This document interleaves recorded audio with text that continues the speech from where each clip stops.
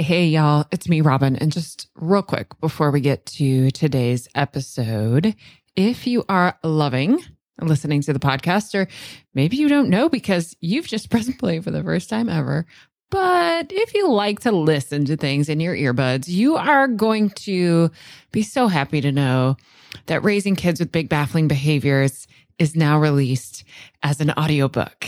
You can get it in Audible or wherever else you get your audiobooks. And of course, you can still get it in print and ebook.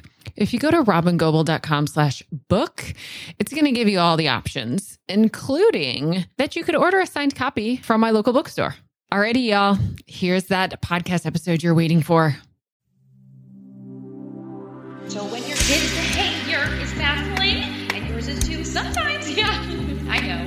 Let's take a break from all the bamboozle here on the Baffling Behavior Show. Welcome to the Baffling Behavior Show, or the podcast formerly known as Parenting After Trauma. I'm your host, Robin Goble, and you have found a place where together we explore the science of being relationally, socially, and behaviorally human. This is a place where we explore the meaning behind our kids' most baffling behaviors. And yeah, we talk about our baffling behaviors too. I know a lot of you are parenting kids who have a history of trauma or toxic stress, attachment, and relationship trauma specifically. And I know a lot of you listening have your own history of trauma.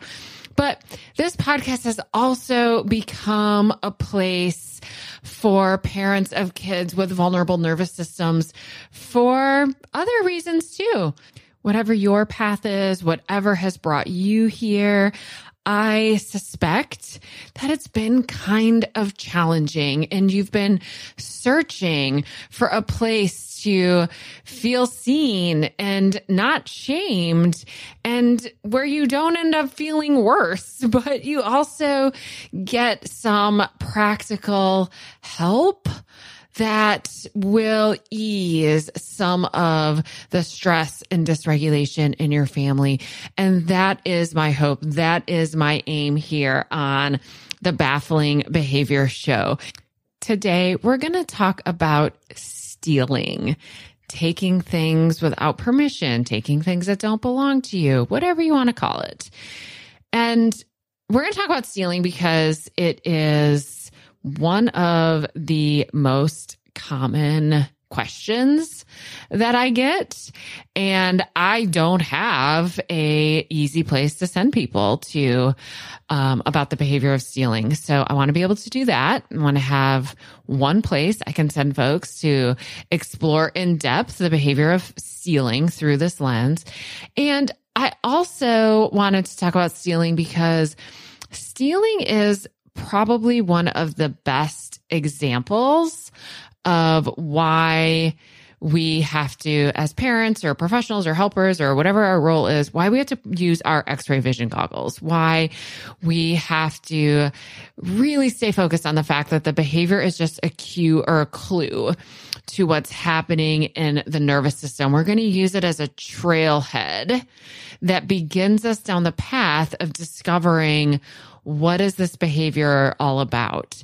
And then we're going to tackle that. Now, I believe that about all behaviors, that we want to use behavior as a cue or a clue to give us some information about what's happening in the body and in the brain and in the nervous system. And then we want to address that.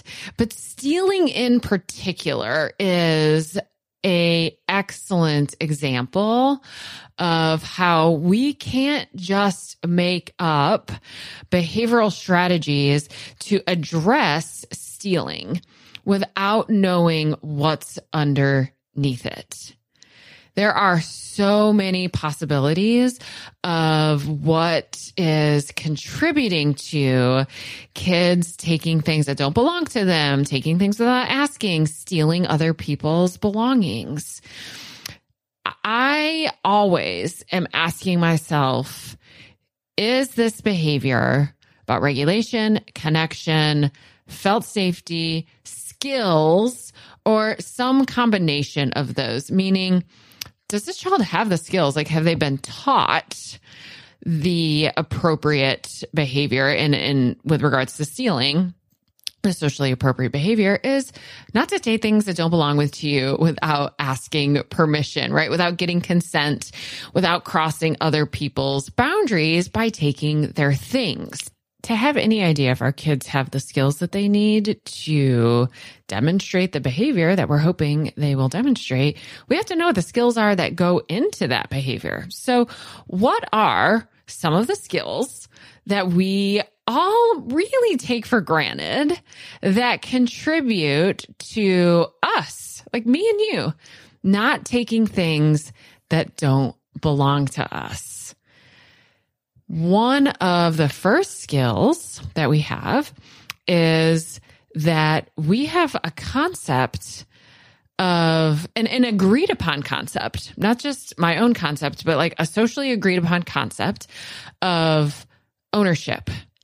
We have concepts about boundaries, like what's mine and what's yours. And for there to be a concept about belongingness with boundaries, like what's mine and what's yours, that has to sit on top of understanding of our own personal autonomy. Like, I am me and you are you, and we are separate.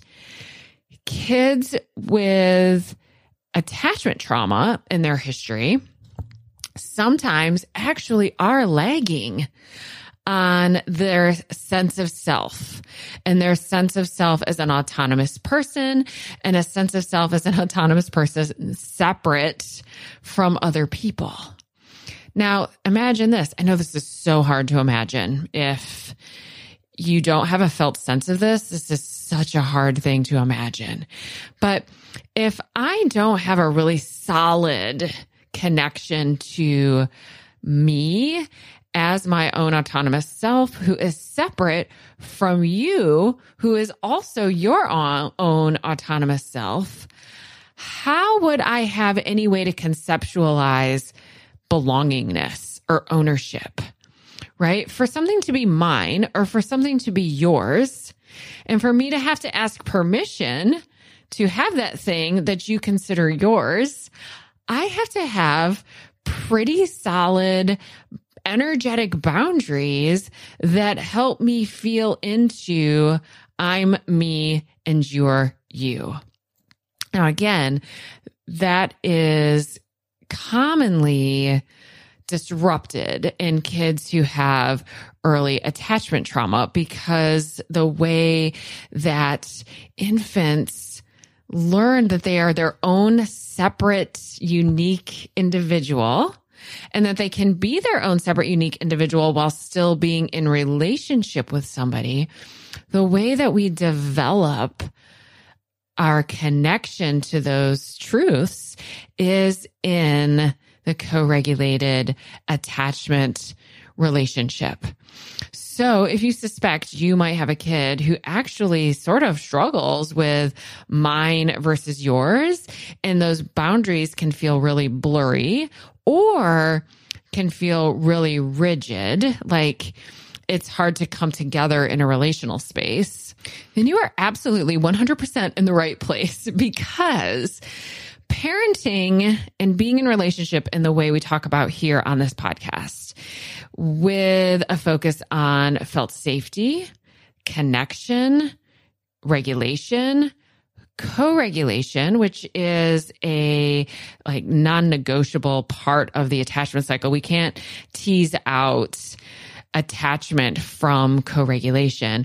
So parenting in this way, even past the time period in which our kids are developing their sense of self in regards to attachment and relationship, which tends to be like 0 to 12 or 0 to 18 months, but continuing to parent in this way of with a focus on co-regulation, connection, and felt safety, that is creating the neural patterns that our kids need to begin to essentially like make a map of themselves as a separate autonomous person who also is in relationship and therefore impacted by relationship and impacts others in their relationship with them. And if those ways of being, like the way of embodying those truths, are in any way developmentally delayed, then that is going to contribute likely to behaviors like stealing or taking things that don't belong to you, or behaviors that are just emerged from having really poor boundaries, because that child doesn't yet have really solid psychological boundaries. And again, you're in the right place, because parenting with regulation, co-regulation, connection, and felt safety is exactly how we strengthen our kids' psychological boundaries and their sense of self, their sense of autonomous self, as well as their sense of self in relationship. Now, let's also look at the behavior of stealing through my idea of how regulated, connected kids who feel safe do well or behave well. And let's break down the behavior of stealing through each of those: felt safety, connection, and regulation. To have the impulse control to not take something that doesn't belong to me, but that I want.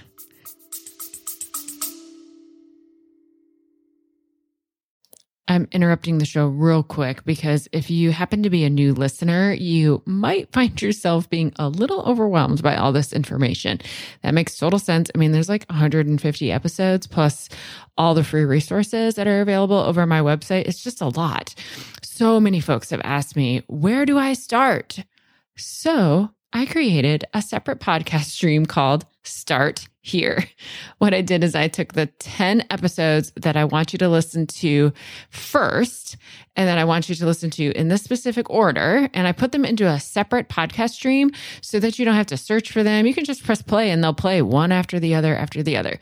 If you go to robingoble.com/start here, you'll be able to get an invitation to subscribe, and then you'll be able to listen right in the same podcast app you're using right now. robingoble.com/start here. I need to have some felt safety on board. I need to have some sense of safety. My nervous system needs to be in what we call here connection mode versus protection mode.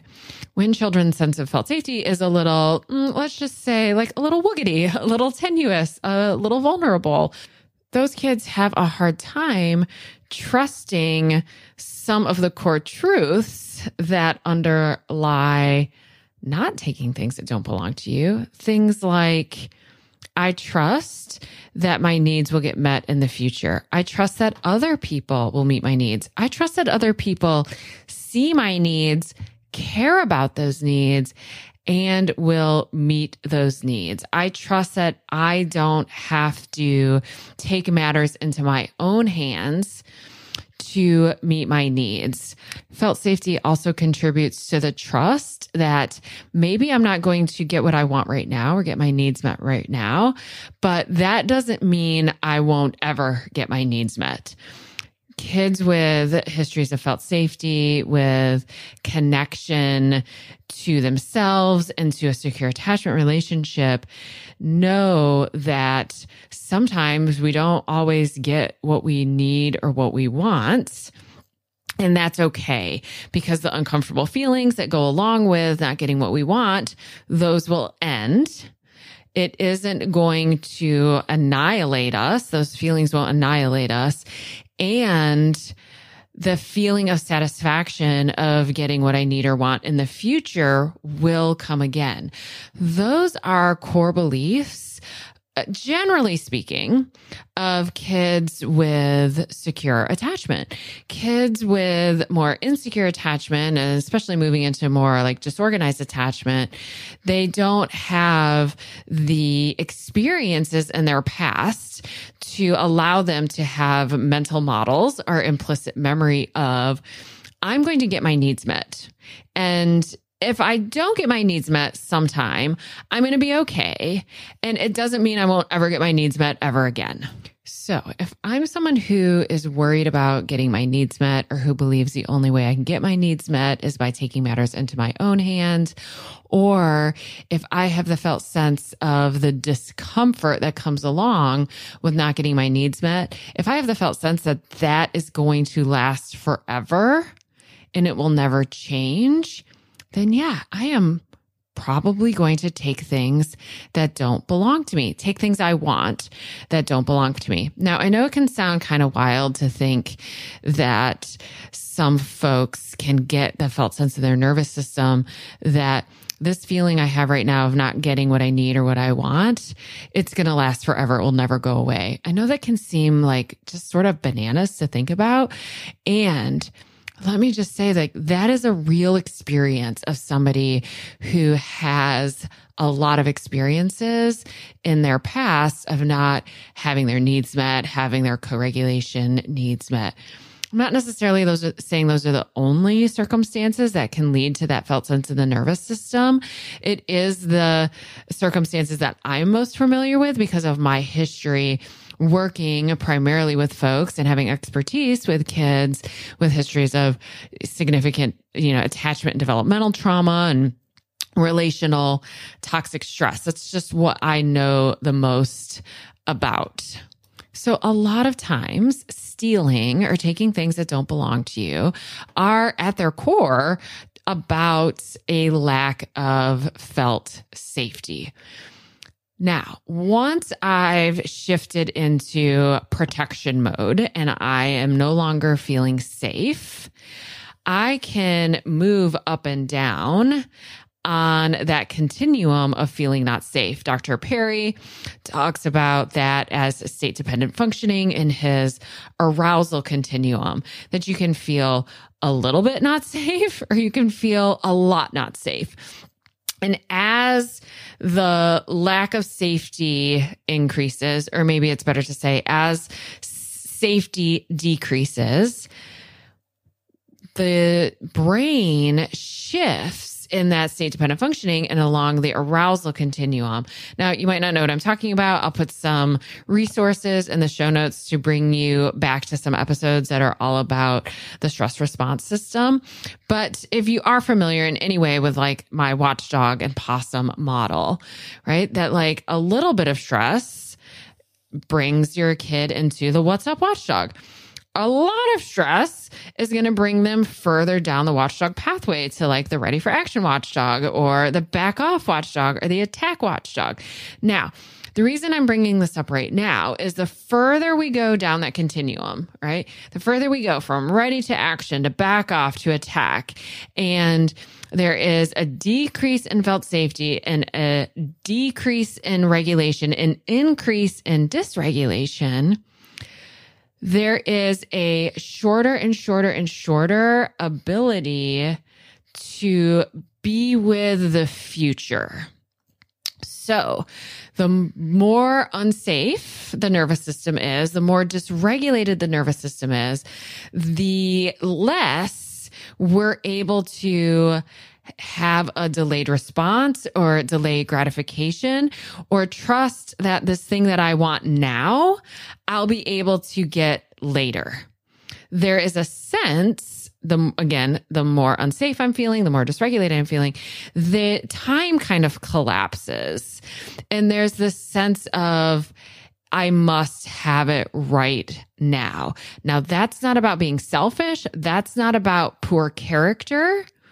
That's about level of arousal in the stress response system. And it is an adaptive and appropriate response. So if you have a kid who is kind of chronically high on the watchdog continuum, then they have a very limited ability to basically just wait. And if they can't wait, they're going to take what they want now. So that's another reason that could be contributing to stealing. In a similar vein, the more dysregulated you are, the further down the arousal continuum are, the less likely you have to think about what's going to happen in the future, meaning what's going to happen if I take this thing that doesn't belong to me, right? The more dysregulated we are, we're only concerned with what's happening right now, which is, I want this thing, I'm going to take this thing. We aren't thinking about the consequence, and I really mean consequence, not punishment, right? We're not thinking about the impact of taking this thing that doesn't belong to me because I'm too far down the arousal continuum to have the ability, literally to have the ability, the brain functioning to think about and certainly to care about what's going to happen in the future. So that sense of like, why don't they ever learn from the consequence, which you probably mean punishment there? That's why. So if I'm going to have the impulse control, not to take something that doesn't belong to me, probably part of what's factoring into that is I'm aware of the longer term impact of that behavior. And also I care about the longer term impact of that behavior. So that could be the impact of the behavior on the relationship. That could be the impact of the behavior on law enforcement, right? There's all sorts of things that factor into this that help me comply with the social rules of don't take things that don't belong to you. Now, let's talk briefly about connection, because for me to not take something that doesn't belong to me and happens to belong to someone else, in addition to me having a sense of me and you, right? I also have to care about the impact that that's going to have on the relationship. And I absolutely know a lot of folks who are willing to sacrifice the impact that behavior is going to have on their relationship because what they want is more important. So what that sometimes means is we have to really work on strengthening the relationship, really growing the neural circuitry that's involved in empathy, because empathy is what allows us to kind of like make like a mental map of the other person, you know, what is their experience? And then we have to care about that mental map enough to not do what we want to do, right? So when I am working with kids and it seems like a large portion of why we're struggling with this behavior of stealing, taking things that don't belong to us, is that they just really don't care about the impact that it has on the other person. That lets me know we need to really strengthen the connection in that relationship and think about how that child is experiencing or maybe not experiencing the goodness of being in connection.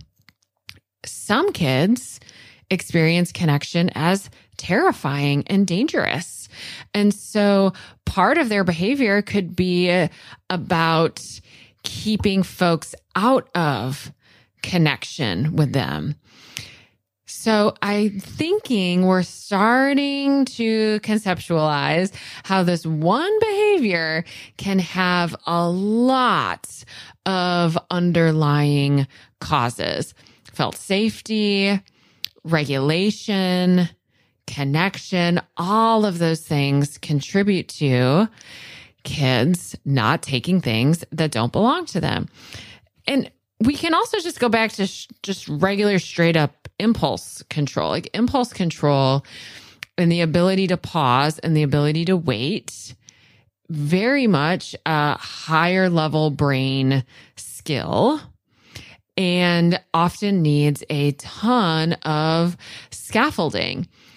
That could also be about felt safety, but it could just be like a straight up executive functioning challenge in the child's brain that we really need to help them kind of grow that space between like want or thought and action, right? They need a bigger pause. Now, again, if that describes your child, excellent. You're in the right place, because you know what grows the pause?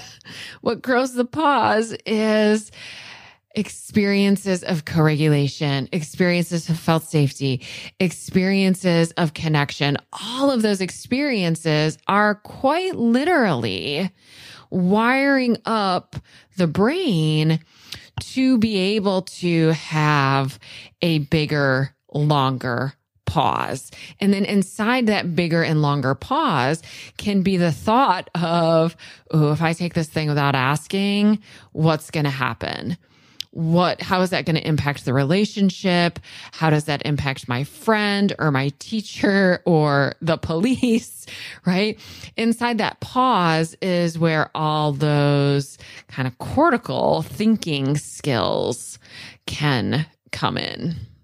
Stealing is also a behavior that is often coupled with a big old dump of dopamine, like feel good, pleasure neurochemicals and hormones in the brain, for a couple different reasons. One, because we got what we wanted. And when we get what we want, or even anticipating get what we want, that produces an experience in our nervous system that is pleasurable. And we are more likely then to do things that our body and our brain, our nervous system experiences as pleasurable. Now, also getting away with it can feel pleasurable. Now, for some folks, getting away with it that's when like the guilt and the not pleasurable feelings can emerge. But for some folks, and again, I don't really think this has to do anything with character. I think this has to do more with just like basic inborn temperament. For some folks, there's like a thrill of getting away with something that maybe they weren't supposed to do. Like these kids maybe have higher risk tolerance. They enjoy risky behavior more.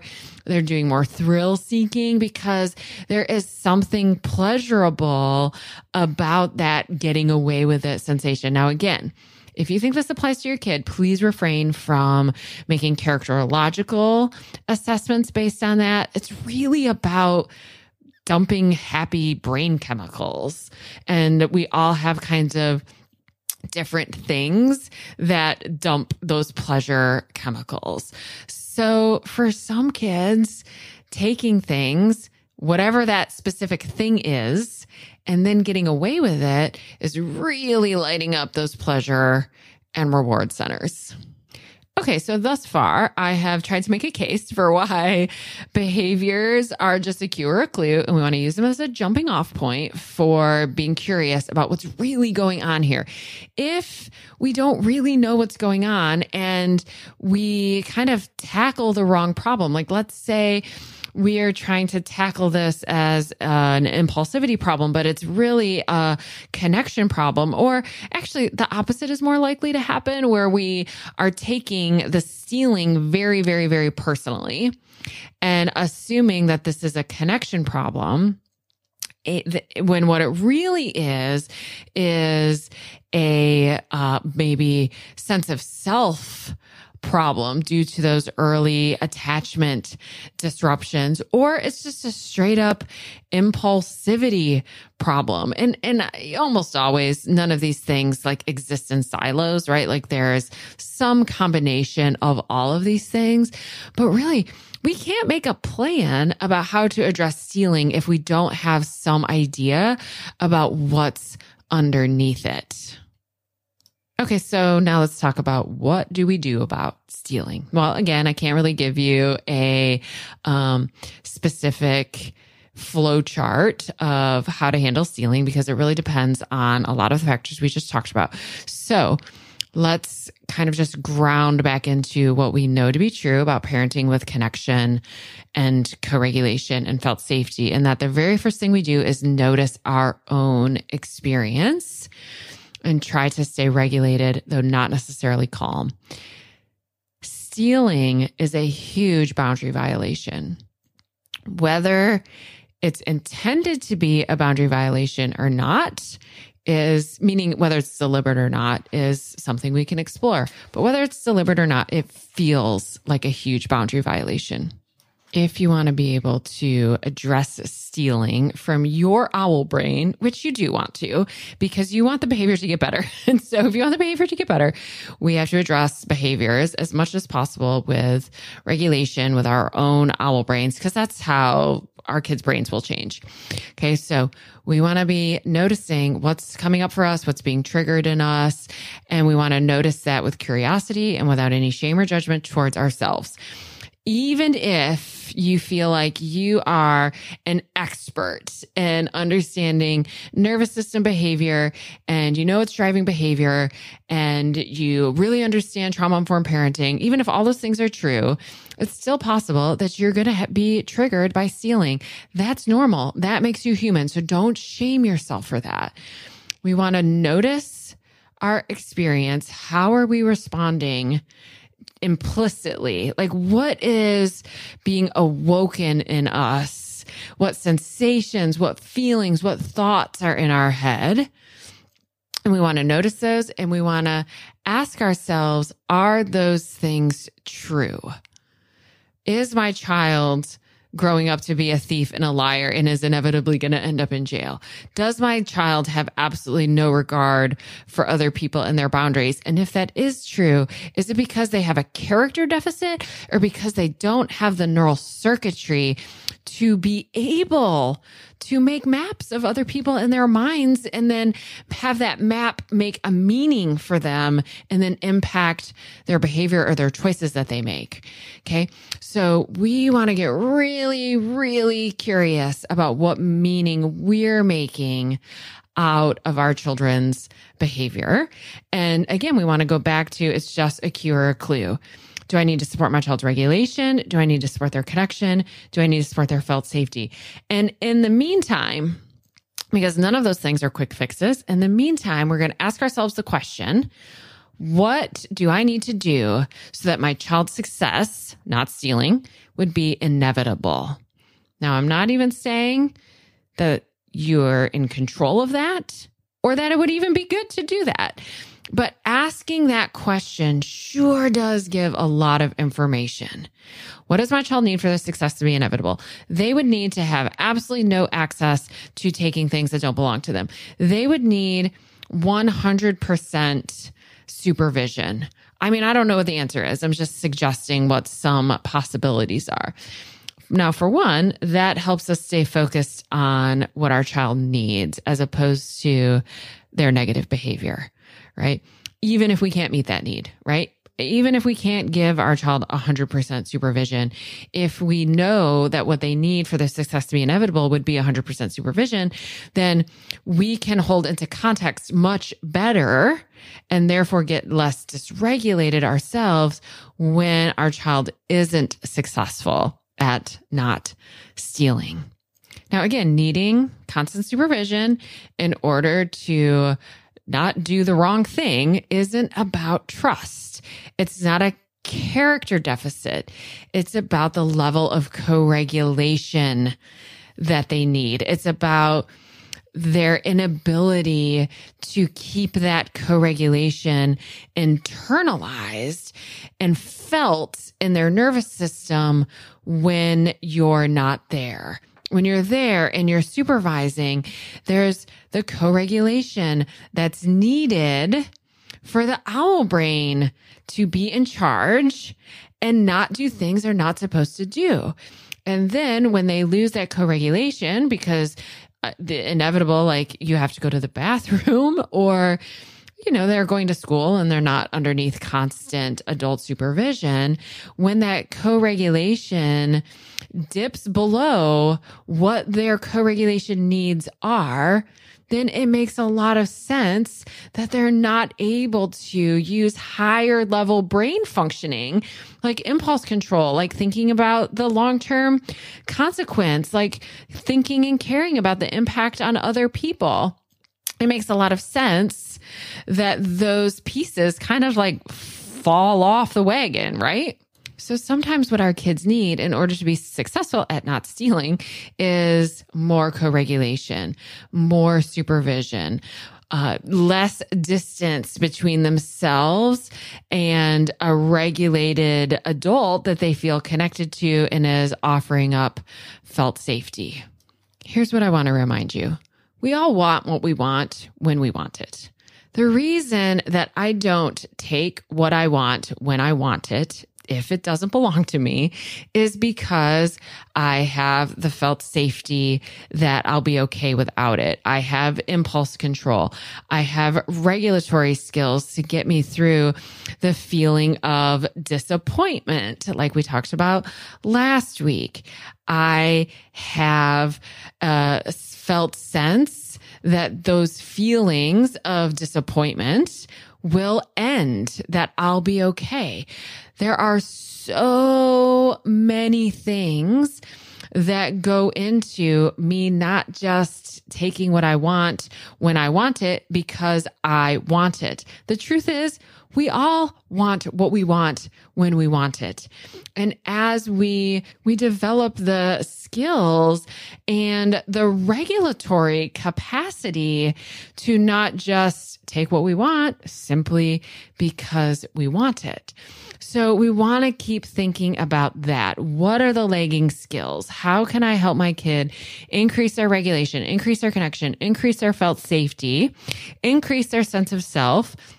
And how do I structure the environment or shift the amount of scaffolding or co-regulation that they're getting in the meantime in order to help them be successful until they grow in these lagging skills that they have? And that's my job as the adult. My job as the adult is to, as much as possible, stay in my own owl brain so that I can really support the growth of my child's owl brain, because people with big, strong owl brains, they have impulse control. They understand cause and effect.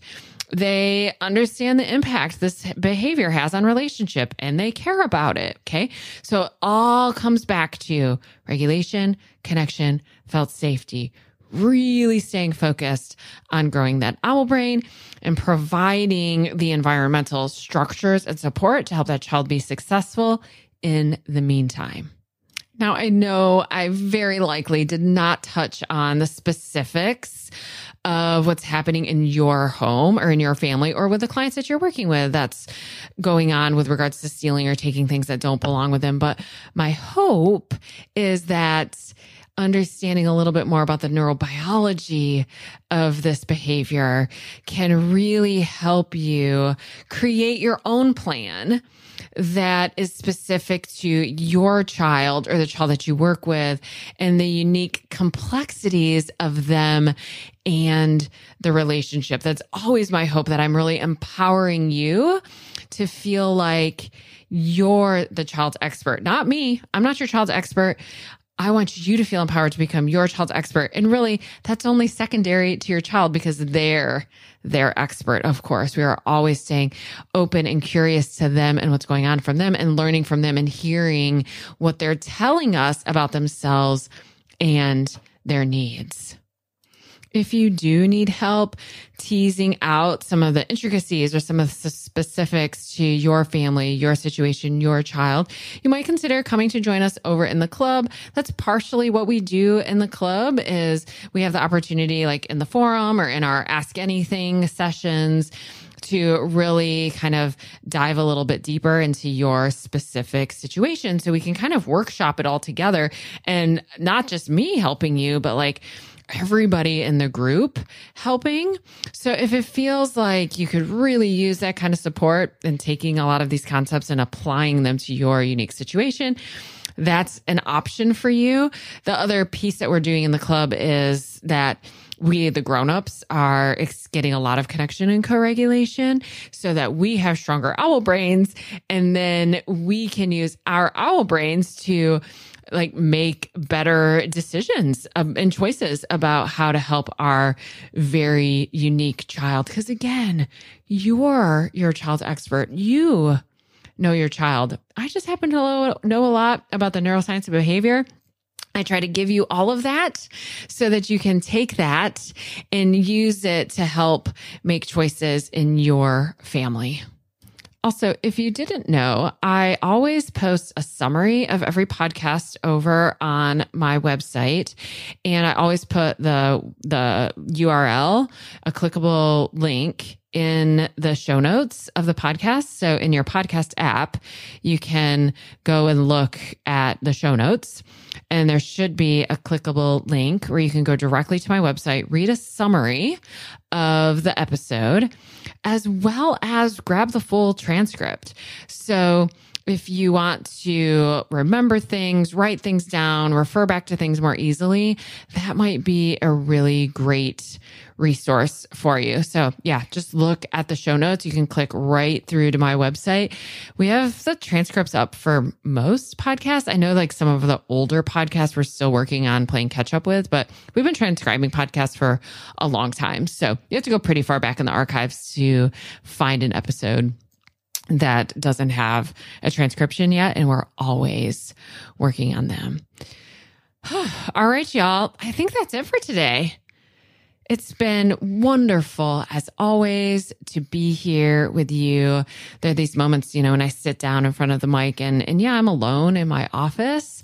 But even when I'm alone, when I sit down and I move that microphone over to be in front of me and I hit record, I get this sense in my nervous system of being with you. And I hope that you also get that when you hit play, because that's what really matters, is the sense of connection, the sense of being with.